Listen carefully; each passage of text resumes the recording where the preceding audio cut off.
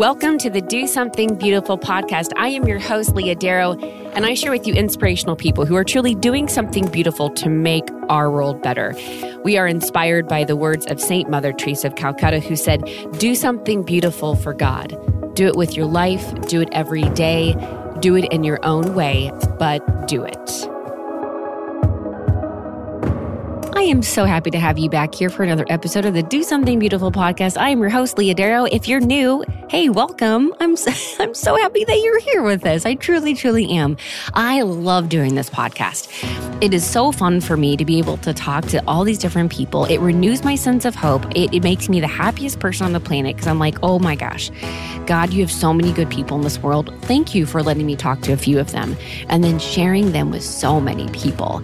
This is wonderful. These two people that I have on today, Dr. Greg and his wife, Barbara Bottero, are another wonderful example of people who are just doing good and doing something beautiful in the world. We're going to get to them in just a minute.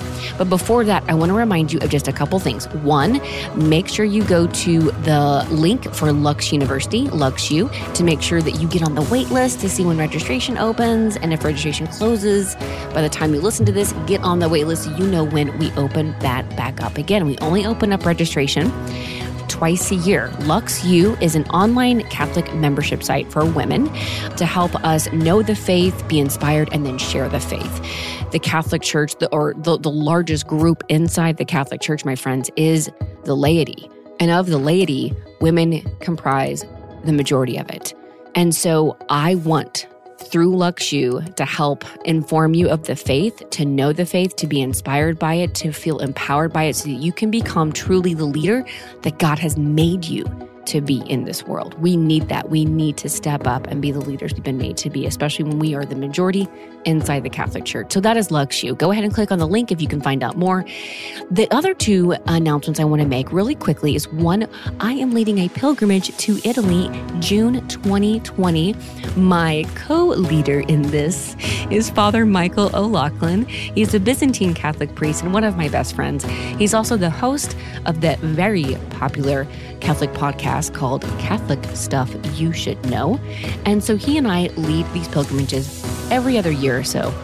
So this upcoming year, June 2020, is our year to lead one. And we're going back to Italy. We're going to hit all of the main sites. It's going to be so amazing.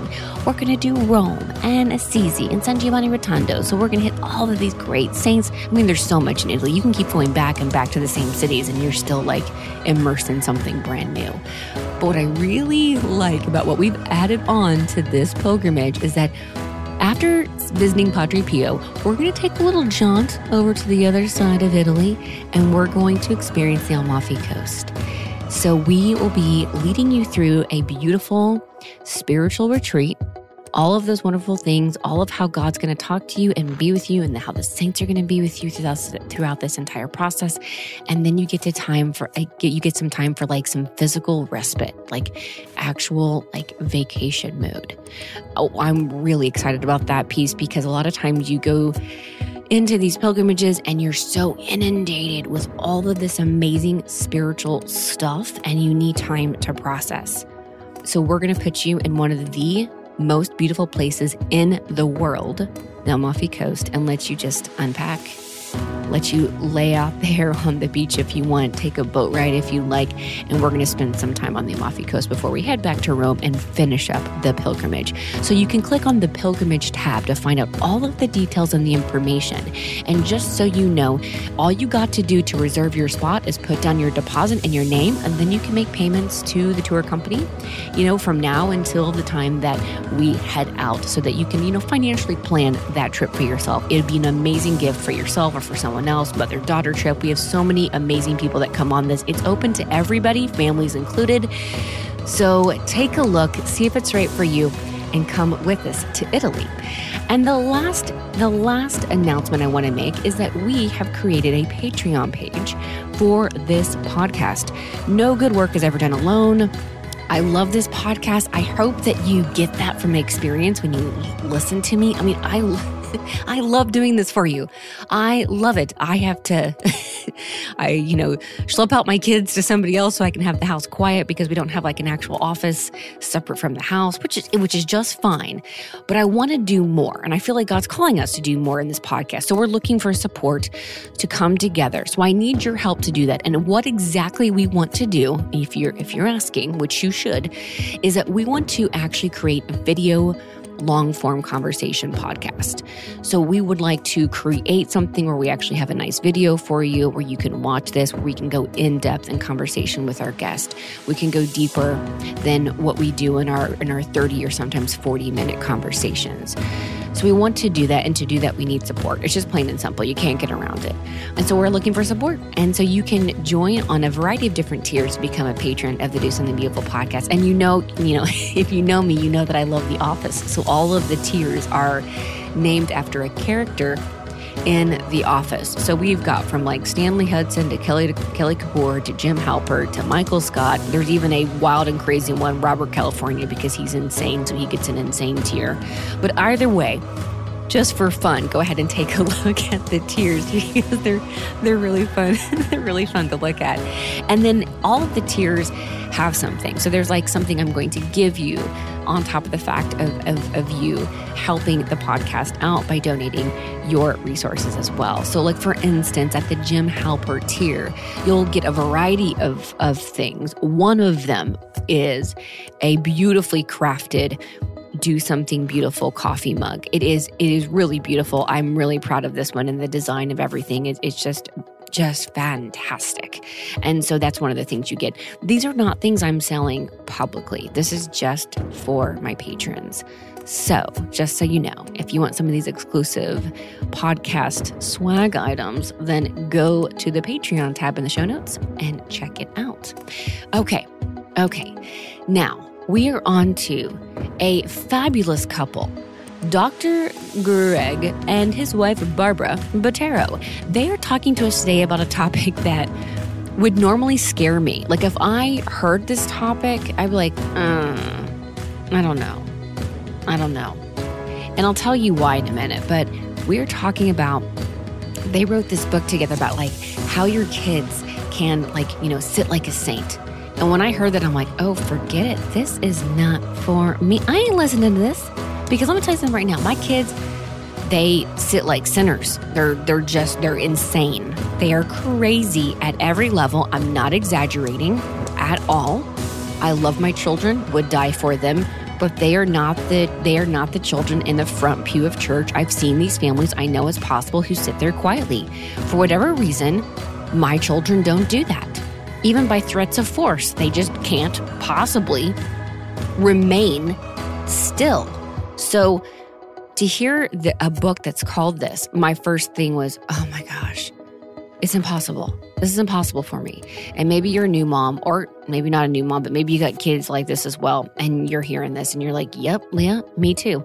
Well, they surprised me. And granted, I knew they would. I love them. They're great. We've had Dr. Greg on before, but I needed them to convince me. And so I let them convince me, and I let them convince you on how this is actually possible, and creating this almost as Catholic mindfulness with our kids. Again, I love the fact that I'm having another guest on that's talking about something that I have never heard about inside the Catholic Church. Ever. So I cannot wait for you to listen to this. Without further ado, here is Greg and Barbara Bottero. Jesus tells us in Matthew 6, in fact, the very title of this piece of scripture says, do not be anxious. In fact, Matthew 6, verse 25 says, therefore I tell you, do not be anxious about your life, what you shall eat or what you shall drink, nor about your body or what you shall put on. Is life not more than food, and the body more than clothing? And Jesus goes on for the entire time, all the way through verse 34. At the very end, he says, therefore, do not be anxious about tomorrow, for tomorrow will be anxious for itself. Let the day's own trouble be sufficient for the day. Jesus speaks in detail about this concept of being anxious or being overwhelmed with our life. And if you are a parent, you know that at a very deep level, with your children. And you don't have to have kids to be overwhelmed or to be anxious by any stretch of the imagination. We all know that. But Jesus speaks to this. And speaking to us today with the inspiration from that piece is Greg and Barbara. Greg and Barbara, thank you so much for being on the podcast. Sure thing. Great to be here with you. Yeah, we're really excited. So happy to be on. Okay, so you guys are on, and we're going to talk about something that it definitely sparked my interest when I saw this. You guys co-wrote this book together, and it's called Sitting Like a Saint, Catholic Mindfulness for Kids. Yep. We did. Wow. Okay. And, just to put some context around why I think this is such a big deal, I'm a new mom. I have 4 kids. I'm pregnant with my 5th. And congratulations. Thank you. Thank you. Yeah. Really pumped and excited and overwhelmed and happy and shocked about the whole thing. Just really excited about it. I'm every emotion in the book. But here I am. My oldest is 5 years old. My youngest is 1. I'm pregnant with number 5. And I am extremely interested in this topic of Catholic mindfulness. And Greg, you and I did a podcast already on a little bit on this topic and about a lot of different things that went on in that. It was so fun. I love that episode. But today we're having you both on to talk about this work that you've done together for the family and in particular for kids. And so when I hear Sitting Like a Saint, I'm like, dear God, is this even possible? So I guess I want to start first off, where did you come up with this idea about sitting like a saint? Well, so Leah, I don't know if you know this in talking to Greg, but our oldest, we have 5. We just had our 5th one in April, and our oldest is not even 6 yet. So we definitely are in the trenches with you. And, when people ask their ages, we're like, 5, 4, 3, almost 2. And a newborn, so we're in it. Yes, I understand. This is no joke. But, as you know, so Greg wrote The Mindful Catholic, and we both had always sort of wanted to write a children's book, and we had tossed around a couple of ideas, but, unless it comes from the Holy Spirit, you can really try to fit like a square peg into a round hole over and over again. And nothing just really stuck with us. And then we were sitting down at our dining room table one day, and he said, I want to write a children's book on mindfulness. And immediately this cartoon picture of Teresa of Avila popped into my head. And I said, I know what it's going to be about. I know what it's going to look like. And we just sat down, and it was the Holy Spirit is fast. When you say yes, he is right there. So we just played around with it for maybe 4 days, in the kitchen, here's an idea. And it just solidified almost overnight. And it turned out to be something we were really excited about and really proud of, and really organic, because in our parenting, especially since Greg is a psychologist, we do a lot of all right, guys, I know that you're upset right now, but you can't hit. Let's take a deep breath.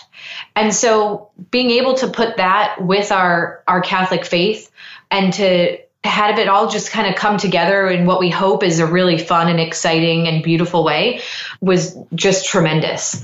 So that's sort of how it came about. I mean, I don't know if either one of us could really take full credit or even 50% of the credit. I think the Holy Spirit was just here you go, Yeah, it was really fast. It was super fast. I love that. I've heard that from a variety of authors that sometimes when these inspirations come truly from the Holy Spirit, he works quickly. And that stuff gets written out and done faster than if you just for me, some of my ideas never make it. And that is definitely God's will. He's no, we are not going to print that idea, Leah. Right. Yeah, I've definitely been there. Yeah. Just stop doing that and just wait till I give you something. And I think this was one of those things. And it was really fun to work together because, Greg works obviously outside of the home and I work in the home. And so to be able to kind of mold those two worlds together into a project that in the beginning we said, if nobody even wants to publish this book, we'll be glad just to throw this together as a reference for our kids. So the fact that it seems like there's a handful of people out there who like it is really exciting. Yes. I love that. Okay, so let's get out of the way in this initial piece right here as we begin. Some of the misconceptions of the book that some people may have. So some people may look at this and say, okay, here's a book. It's beautifully illustrated. It says Sitting Like a Saint, Catholic Mindfulness for Kids. And they are thinking, great, this is not for me because my kid will never sit like a saint. They sit like a heretic in church half the time, if anything. They're insane. They're crazy. They're wild. I feel like I'm out of control. And I think more than likely that type of misconception comes from the feeling or sense of being overwhelmed and out of control in our life as a parent that happens from time to time. And so clearly, this is a misconception. I know that. But how can we explain what is going on in this book and what you all have put together so it could maybe put some parents at ease when they approach this book, what it has to offer and what it could do for them and their family? Yeah, it can feel really overwhelming and kind of hopeless that we could actually have that kind of peace in our families with our children. And we're really in it as well. So having 5 under 6, like we're really kind of proving the concept that it actually is possible. And there are certain principles that if we learn these principles and then apply them, things can actually change. And so we go to church, we sit really close up front and we apply certain principles that most of the time our kids, people think we're like drugging them before mass because they really are sitting there really quietly and calmly. And it's nothing I could have anticipated happening, but knowing the principles and applying them really works. And so this book is one manifestation of trying to articulate some of these principles and make them digestible for other parents. One of the principles is that parents don't realize how much of our own anxiety and overwhelm is actually creating an atmosphere that the kids are so perceptive of. They're so sensitive to our own emotional dysregulation that it often triggers so much worse behavior than needed to be there in the first place. And so the process of sitting and reading to the kids, the exercises in this book, is a two-edged sword, and it actually serves the purpose of calming the parents down as they're reading it to the kids. And so it's a neat way to do some self-regulation for the parents, and then also give the technical techniques, the tools, the tricks that will help the parents communicate the need for calm to the kids. And then the kids really do pick up on it. And it's fun. There's the little stories from the saints' lives. Those are interesting and engaging. And especially if you're Catholic and you kind of already know some of these stories, or the saints at least, it brings it all together. And then all of a sudden it works. And that's the greatest thing. We didn't really know if it was going to work for other people. We're like, this is what works in our house. Let's put it out there. And we're just getting emails and calls and people are telling us all the time, I can't believe it. This is actually working for our kids. I think that self-help books and things, at least maybe I'm the only one that feels this way, but sometimes it feels like you're opening Pandora's box, right? Because how could you possibly take what's in that book that you know might be true and apply it to your life? And if you don't do it right, then all of a sudden you're a failure, right? And it's like mom guilt is always there and it's like totally overwhelming. And so I could totally see how someone can look at Sitting Like a Saint and say like, nope, I'm not even going to touch it because I don't want to fail. But what Greg is saying is really true. Like I sit down sometimes and I'm like, today is not going how I really wanted it to go. And if I don't put like this train to a complete halt, we are just going to go right off the cliff. So, hey guys, we need to have a powwow right now. Like, let's grab a book and we're going to sit down. And, it sort of helps just for me to get that 5 minutes of like, I'm just going to breathe now. And even if they decide like they're going to run around the room while it's happening, you sit there and calm and they eventually kind of mimic what you're doing. We were away this weekend with my in-laws, and I'm sure a lot of people know when you go to the grandparents' house, like all rule goes out the window, right? They're not necessarily eating like, Whole30 anymore. They are like eating like waffle sundaes for breakfast. Right. And, and then like chocolate for a snack and, ice cream for lunch. And so I think by the time Sunday morning came around for church, they were just on another planet. And so we're sitting there all together and, I've been doing Catholic mindfulness, obviously, And I don't do it perfectly. I don't do it all the time. And it's really bad since my husband is the person who, you'd think is like the ultimate resource for it. So I should really be better at it than I am. But I'm sitting there in church and I thought like, all right, I have a 3-month-old, it's nap time and he's not having it. I have a 3-year-old who is hyped up on so much sugar and no nap. And I think I'm going to lose my mind. And so I sat there and I thought the only place that I know they're not going to get hurt is church. So I'm going to close my eyes right now and I'm going to take a couple deep breaths and I'm going to sit here and know that God loves me. And I'm going to use these principles of psychology to just calm myself down and then look at my 3-year-old again in like a detached way so that I'm not fully enmeshed and taking everything personally, like he's out to get me, but to be able to look at him and say like, he's 3, it's really hard to not take a nap for 2 days. It's really hard when your sugar levels all over the place. It's really hard to sit through an hour of mass when you don't understand what's going on. And to be able to be sort of compassionate with him. Now, it's not to say that what he was doing was right, but I could understand it and not take it personally. And so in Catholic mindfulness, in mindfulness in general, there's, this concept of like non-judgmental awareness, which really kind of means like detachment.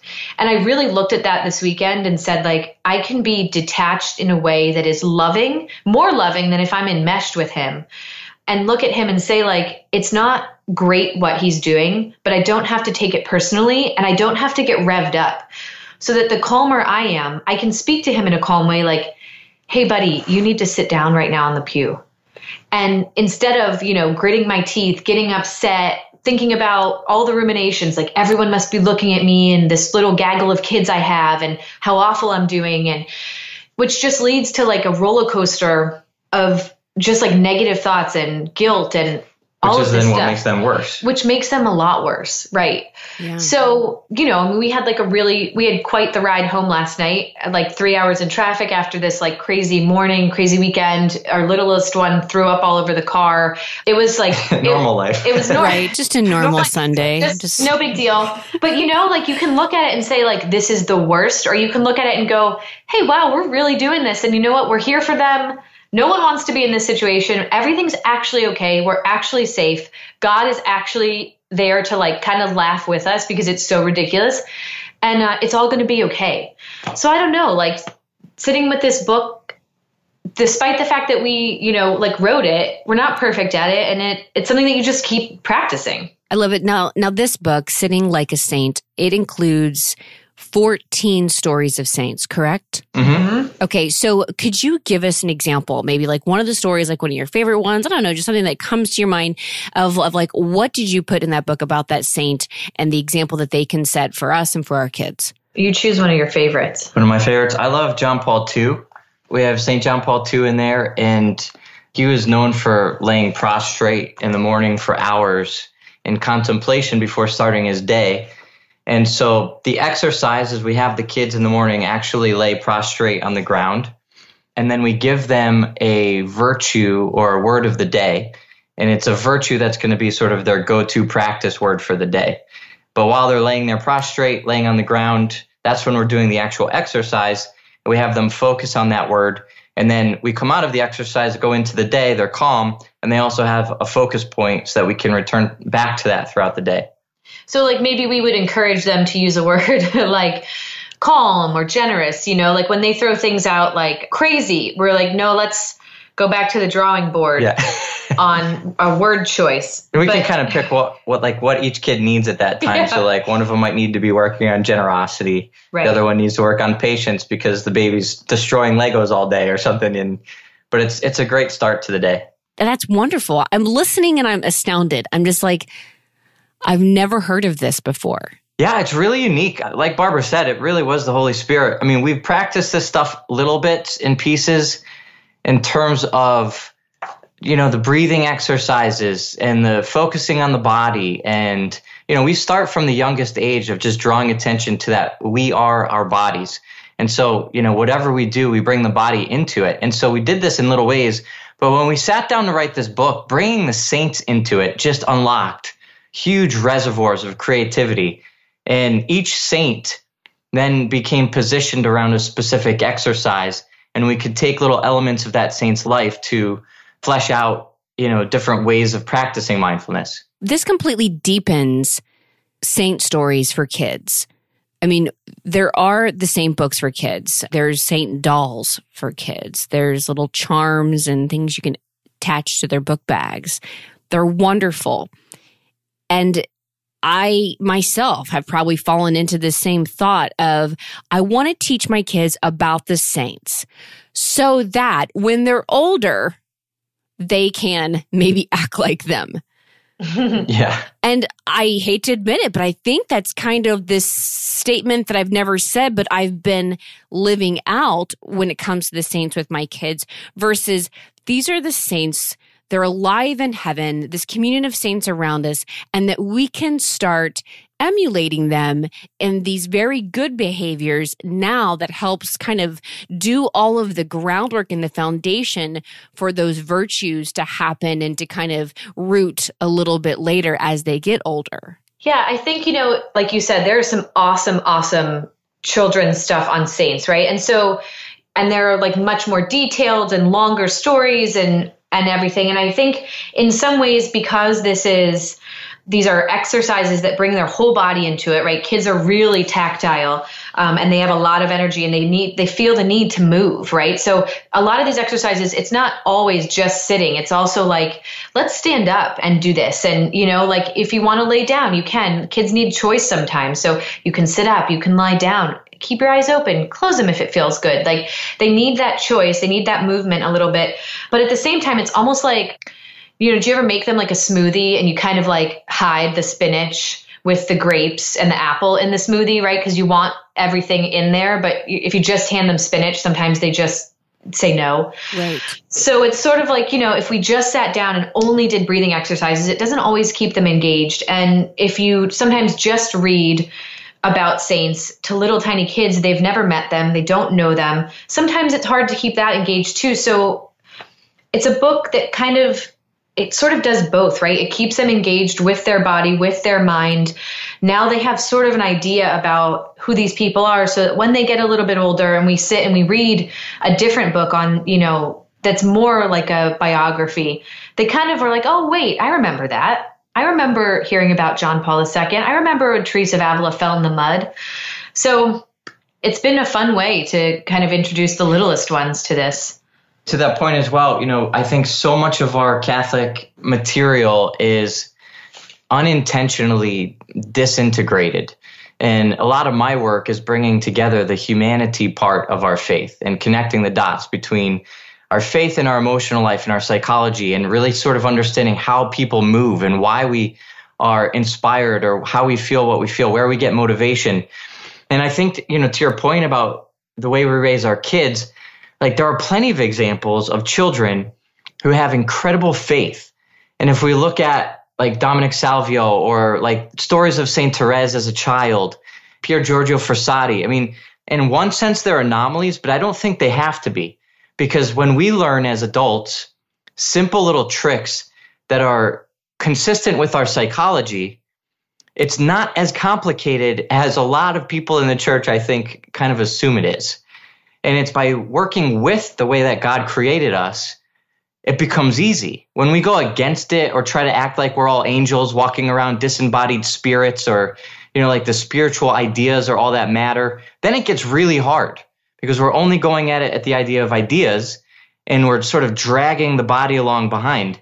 But when we come in through psychology, that's the mix of both where they overlap. So in this case, we're talking about developmental psychology, understanding child development, and understanding the dynamic between parents and children.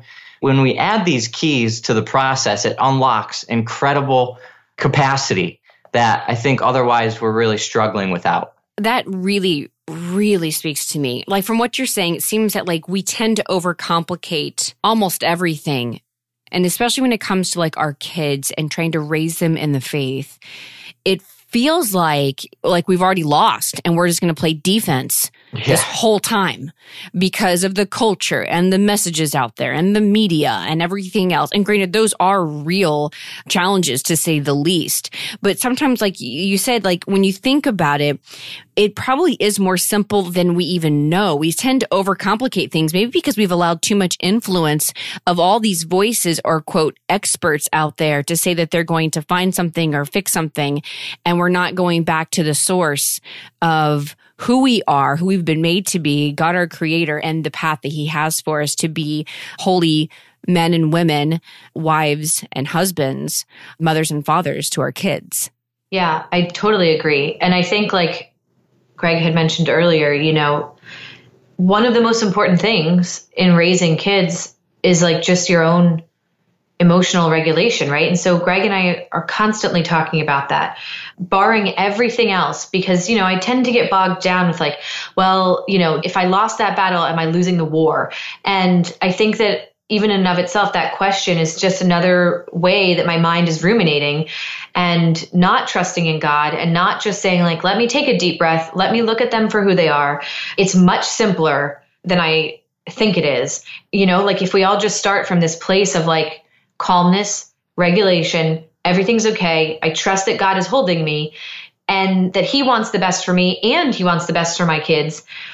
Like we're doing our best. We're all just doing our best. And, you know, I think that just simplifying it down, just boiling it down to like those basics really is helpful. It's like the Marie Kondo approach to parenting. Right. I feel like I could go on a tangent. I don't know if I'm going to or not. But like that whole thing, though, maybe I am going to go on a tangent. Okay, I am. I'm going to do it. I'm going on the Marie Kondo tangent. I assume that I'm probably one of few people that just find this super annoying. It doesn't spark joy in my life. I must eliminate it right now. And I'm like, I can imagine Jesus being like, during the Passion, this doesn't spark joy in my life. Right. Yeah. Right. I'm going to, you know what? I'm going to pass that cup. You know what, Father?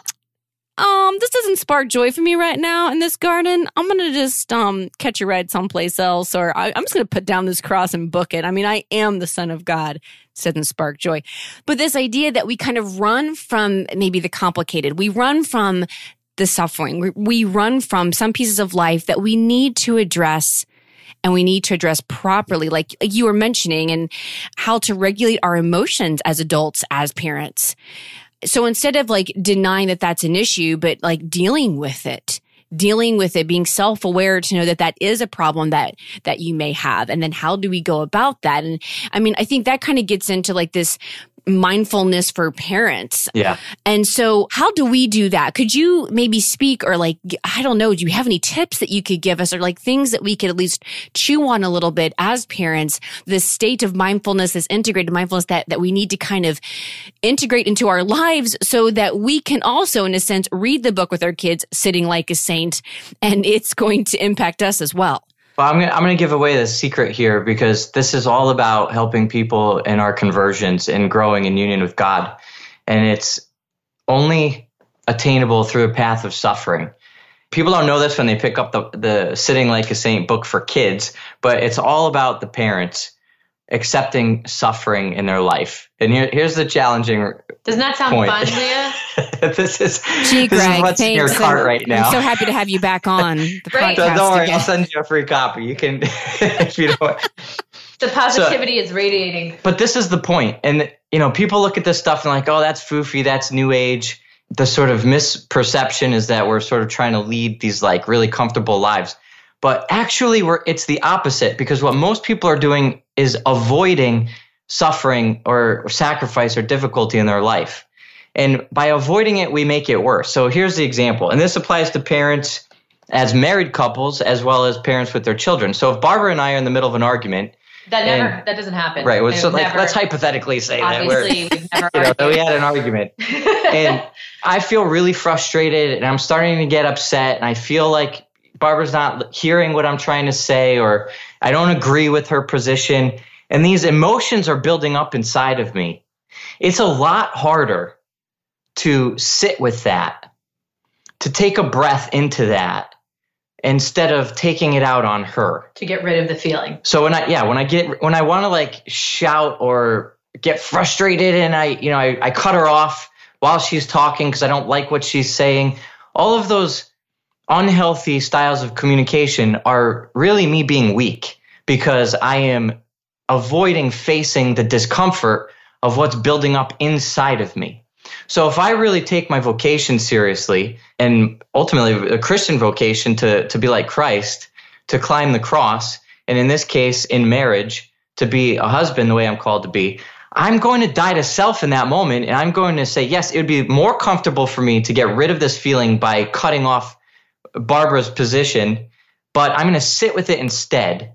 I'm going to deal with it. And then I can breathe into it. I can let the emotion subside. I can turn towards the discomfort instead of avoiding the discomfort. That's a mindfulness concept that's in my book, The Mindful Catholic. Well, when we apply that to parenting, it's the same thing. The kids are going crazy. You know, I'm in the car, 3 kids are screaming. 1 kid just threw up. We're actually in bumper to bumper parking lot traffic on the highway. There's no end in sight. You know, I'm being filled with all sorts of crazy ruminations about just getting out of the car and walking away, you know, whatever it is. And I just want to get out of this situation. But if I turn towards it in myself and sit with that discomfort, realizing this is not going to kill me. The way my brain is acting right now is as if I need to save my life, but it's not a life-threatening situation. And I can stand firmly in that present moment on the foundation of God's love. And I know that I'm safe and I know that everything's going to be okay and he'll find a way to make sense of this. Then it's a different way to live and a different way to relate. And even in the midst of suffering, we find deep peace. And that's the paradox of the gospel, is that we are actually talking about peace and even happiness coming together and weaving perfectly together with holiness. So if we put our faith into action on that level in our emotional life, then living with that faith in God is actually the easiest way to find peace and happiness in this life. And then, no surprise, our marriages get stronger, our parenting gets better, our kids are raised in a healthier environment, and they have the faith easier, and everything works in a much better way. Yes, this is so key, what you're saying. It seems so simple, but it's really not in terms of, I mean, it might be simple, but we have long abandoned this logic. We've long abandoned this beautiful path of faith within the human person of who we've been created to be to do this. To me, it makes so much sense when you're saying it. There's so many notes that I'm personally taking about my own life and my own style of parenting that I need to adjust and have better mindfulness. Like I think any parent can relate to what you just said about, you know, you're in bumper to bumper traffic and the kids are strapped down and everybody's in a car seat and everybody's frustrated and angry and crying and somebody's puking. And I mean, yes, I've been there and it can feel like a volcano is about to erupt. You're just so overwhelmed and you can't control. And it feels like in that moment where you can't control these other little tiny people, you go out of control. And it's so easy.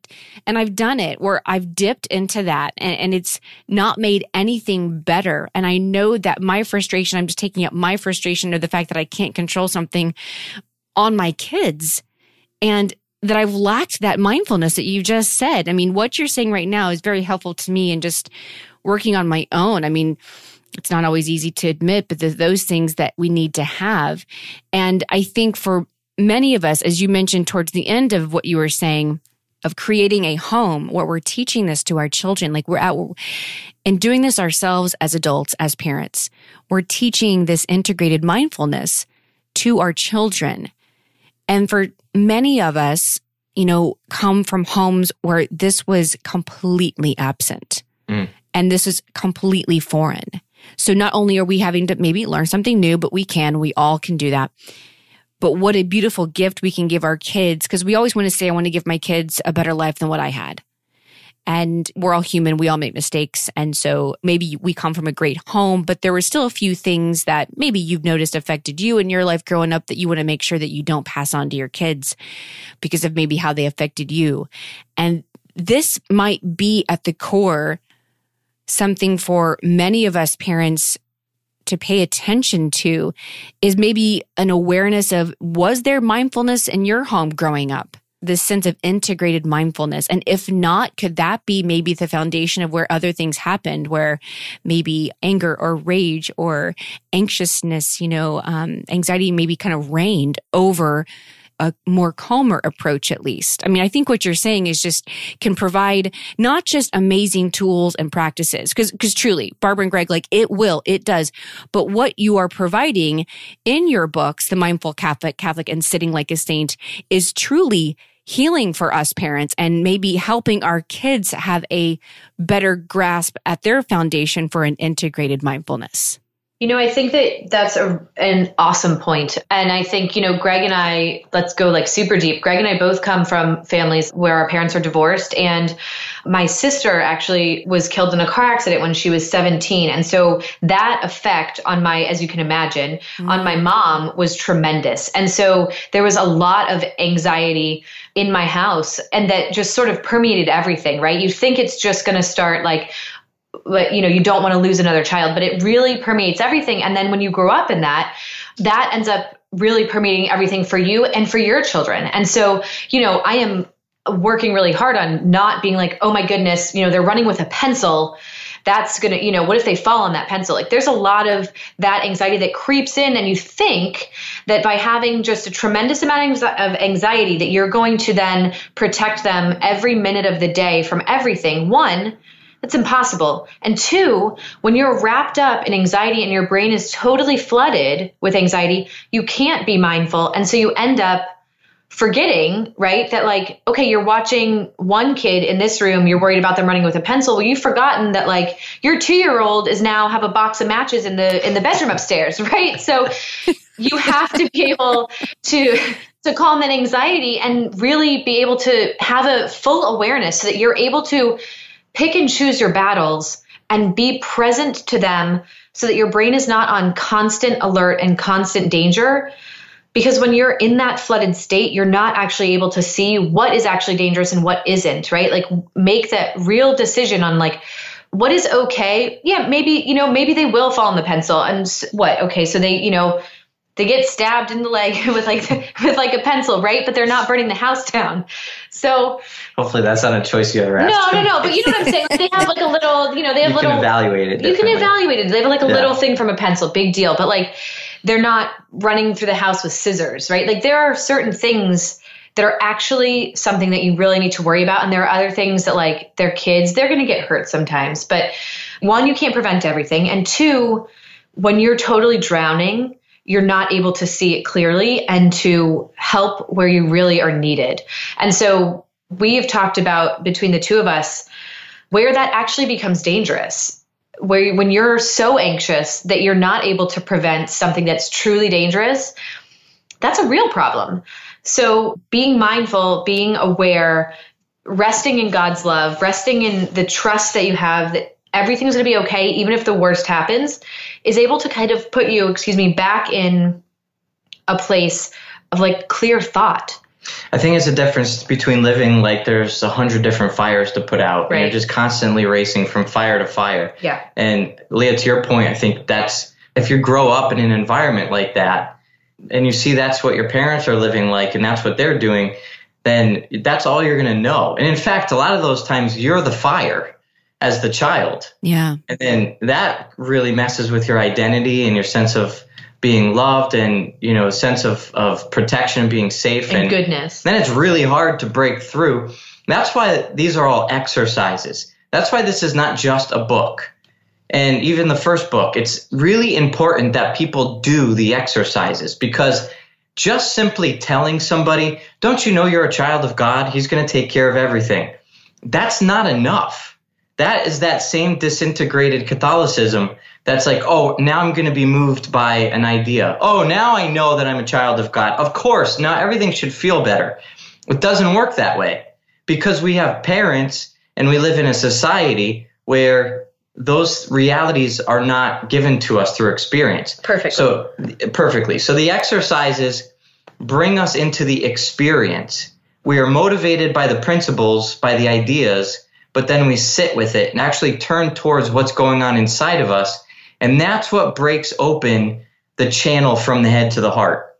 And that's how we can start to live differently when we actually put these things into practice. Mm-hmm. I love these conversations. I love these conversations. These are so good because we're taking something, obviously in the beginning, we're talking about this book, Sing Like a Saint, and you go deeper and we see very clearly what's behind this, why we really need this. It's not just this book you would sit down and read with your kids, but like you said, these are exercises to do with your children for ourselves and them.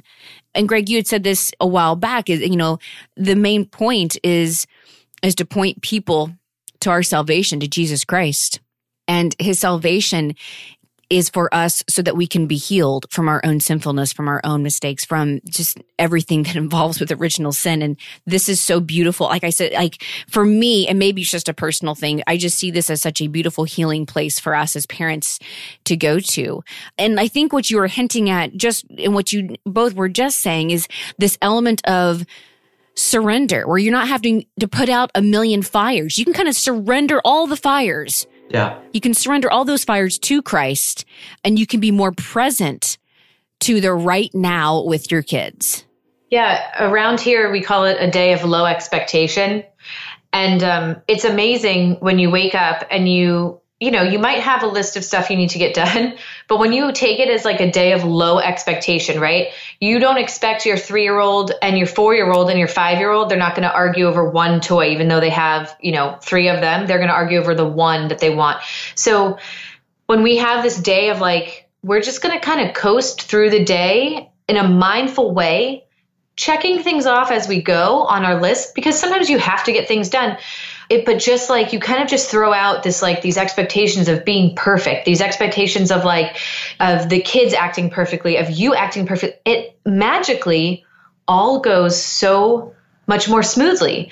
And our best days are our low expectation days, where I don't feel this tremendous pressure to be perfect and do perfect and put that on the kids. And when our anxiety is gone from this expectation of being perfect, everyone is happier and more peaceful. And it's just like, it's much more beautiful. And you sit back and you realize like why you had all these little tiny kids and the joy that they bring to your life and the way that they make everything better and the beauty in parenting, the beauty that comes from like this suffering that really like, you're thrown into this fire and you come out a lot better and a lot more pure. And all of that is much more clear when you're able to just like take a breath and take a step back from it, and you're not in over your head, you're not in the volcano, you're not exploding, and you're not wishing for something different. You're just accepting everything as it is. It's like you put on a pair of glasses and you can see again. It changes everything. Yeah. Yeah, it does. And it should, right? Yeah. If you change, your worldview, if you change of how you actually look at the world and look at the people that you've been given to love and to care for and to get to heaven, that should change. That absolutely should do that. I love this. Now, for many of our listeners, we got about good half and half. Half of our listeners are there. They're right along with us. They are in the trenches with us. They've got the kids, variety of ages, but they get this. This is like hitting home of what they could do right now. But for those listeners who'd love to be able to have kids and, will hopefully, God willing, one day, but they're just not there yet. I would love to have you back on to talk about this topic. It deserves its own episode, truly. But I just kind of want to figure out what you think or say about this idea of mindfulness and dating. So for those single ladies, single guys out there who are listening, this is for you. Like, how do you take this integrated mindfulness and apply it to this time of your life when you are searching for the one?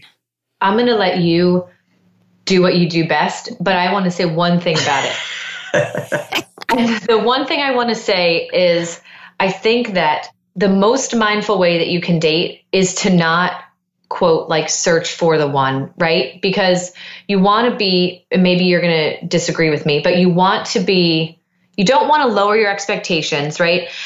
And at the same time, there is at least some anxiety with that searching for the one, right? That means any date could be the one, and you hope that every date is the one because you're really tired of dating. So I think that when you take that anxiety out of it and you start to you're able to see these people that you meet and actually see their dignity and who they are as individuals, that actually opens up the door to people that maybe you didn't expect to be the one, right? Like when Greg and I first started dating, he did not meet any of the check marks that I had on my list. And he's a great, great guy. But my anxiety was like, I'm going to find the one, I'm going to find the one. And I kept trying to force it. And when I just opened my eyes and was able to just take a breath and to take a step back in a real mindful way, you just sort of start to see people and their true dignity. And when you do that, I don't know, it kind of gives you this new perspective again. I fully agree with you. Barbara, you and I could talk about this absolutely a lot. Greg, you're going to get your time here, but it's so true, right? It's when you become more of you, you're able to see the beauty and the gift of all people and who God's made them to be. And you have that sense of joyful surrender to the process because of that great self-awareness that you have about yourself. So, okay, I 1,000% agree with you. Okay. Greg, you have the floor. What do you think about this? It's really just interesting to me right now because I do some work on masculine and feminine genius, and I'm just listening here and seeing the genius of the femininity here. The first primary focus is on relationship. And the first thing that comes to my mind are principles. So thinking like really abstractly here. But it is really kind of like this integrated life. If you're dating, there have to be principles that you're bringing into your life. And that's, when we started dating, when I was dating and I met Barbara, we were actually dating online, and we met online. Mm-hmm. And I had certain rules. I had like a whole series of rules for online dating that I was following religiously for like 6 months. And by putting these principles into place, I trusted the process that I had discerned and reasoned to. And dating is the perfect time to be really learning how to do this well and putting into practice how to trust God, how to live an integrated life, how to really let go of our own ways of thinking and seeing things. Because it's going to get harder when you're married, and then even more difficult when you have children. And it's just so good to have a head start on that now. Yes. And that goes across the board. Obviously, I talk to single people about that with relationship with God in general, developing intimacy with God. That's the beauty and the gift of being single, is you have all this time to really devote to developing that intimacy with God. Well, connected to that is trusting God, and connecting to that is having an emotional disposition of low anxiety when it comes to really knowing that God is in charge. So, the fear that I'm not going to find the right person may feel overwhelming for somebody who's single, but it is nothing. And anybody married is going to agree with this, compared to the kinds of fears and anxieties that can creep in once you get married. Oh, amen. Especially if it's the wrong person. Well, that's what I mean. Then that might be the fear and anxiety. Like there are fights or conflicts or different times where you're like, oh man, like, did I make a mistake? Like, no, you don't feel like that. But just speaking generally or across the board, the emotions and the mind can go to very dark places. No, I know. I'm joking. That's really true. Just to speak quickly to that, and I have said this before on my podcast. I okayed it with Ricky before, so he was all right with it. But I remember that first year of marriage with me and Ricky. And I remember, because marriage is very hard and difficult, and there's a lot of suffering in it, good suffering, but it is truly suffering at times. There were these times where and granted, I know this was an influence of like evil and everything else, but I had those thoughts of, oh my gosh, we're having a problem. There's major conflict. What if I made a mistake? Yeah. What if I married the wrong person and I made a fully conscious decision with my faith? Annulment's not a question. Right. Do I just suffer for the next however long I live, or he lives, until this is over? And those are the crazy thoughts that can happen. And when you're in a marriage, and praise be to God for our faith and the sacraments, because it can ground you when you're not grounded. And I think those are the real things that go on that can happen, and I think happen more often than not if we really want to admit them. And praise God, you work through that. And I know those are silly thoughts, and praise be to God, I did marry the right person. That can be a reality for some, but those things can happen. Those are stresses and anxieties that we can face in marriage. Yeah, absolutely. And I think too, like, if you are so anxious about finding the one, that it clouds who they are and it clouds who you are, then the chance of marrying the wrong person is actually a real thing, right? If you are so anxious about, I have to get married, I have to get married, I have to get married, and that's it. You have these blinders on. You're not able to see the person for who they are, for, and then where you you're have to coming deal from. with that afterwards. Right. And you have to make, that's going to be even a bigger sacrifice. That's a real thing. And then all of that anxiety is nothing compared to the things that enter your mind and heart when you have kids. And now you're afraid of actually losing human beings who are under your care. They could actually die, or you screw them up, or psychologically mess them up, or whatever. So, the point is, dating is a great time to practice trusting God. And even though it feels like it's a really big deal, that's a relative feeling that's going to only grow. And so that's why it's just an awesome, beautiful time to grow in all of that and practice it. And this could be a whole nother episode, but it's definitely, there are principles to follow. One of these principles is, I said to Barbara before I proposed to her, my parents are divorced, your parents are divorced. That's the language that we were taught. I said, if we get married, there will come a time when I want to divorce you. Isn't that romantic? I was like, put a ring on it. Yeah, but the principle there is very simple. It's that this is what my brain knows. This is what it's been trained. The idea will cross my mind. But the point is, I can make a decision that will never be allowable. And so just so you know where I'm coming from and what I need to know you're coming from, is that even if those thoughts cross the mind, and who knows what kind of dark thing could happen in the future, or it even gets spoken out loud, that will never be an option. And that's just right off the bat, the first step to even discerning this is actually going to be who I marry. But that's a principle. And then putting that into practice is a way of integrating my faith with my life and the way that I actually work it out and live it out. And then that's where the happiness comes from. And I don't think there's any more beautiful way to live. No, I don't think anybody would disagree with you. I love it. Mindful dating has to be another episode. Can I rope you in again? Can I put you on the spot again on another podcast and have you back? Sure. This is what I do with Dr. Greg here. He gets on, and instead of asking him off the air, I'm like, could you just say right now if you'll do it? Now you got both of us. You're roping both of us. Right. And I'm going to contact Barbara if you forget. So that's what we'll do. We've got to. There's so many gems in what you're saying, and I know people want to go deeper, but we will have to save it for another episode at this point. Now, for what we're talking about though today, for this mindful parenting and with our kids, God willing, sitting like a saint, what challenge could you give us today to implement that? Going off of what we talked about, I think find one day this week to make it a day of low expectations. Yes. I was going to say something similar to that. And if you just do one exercise for one day. It doesn't matter what you eat that day. It doesn't matter what the kids look like. It doesn't matter what they get into. It doesn't matter what they draw on the walls. It doesn't matter. Basically, low expectations just means drop out all your expectations. But start with a powwow, as I call it around here. You just sit down. Yeah, with one of the exercises. With one of the exercises, even if, some of them are running around, some of them are not. Anyone protests, great. Let's just sit down.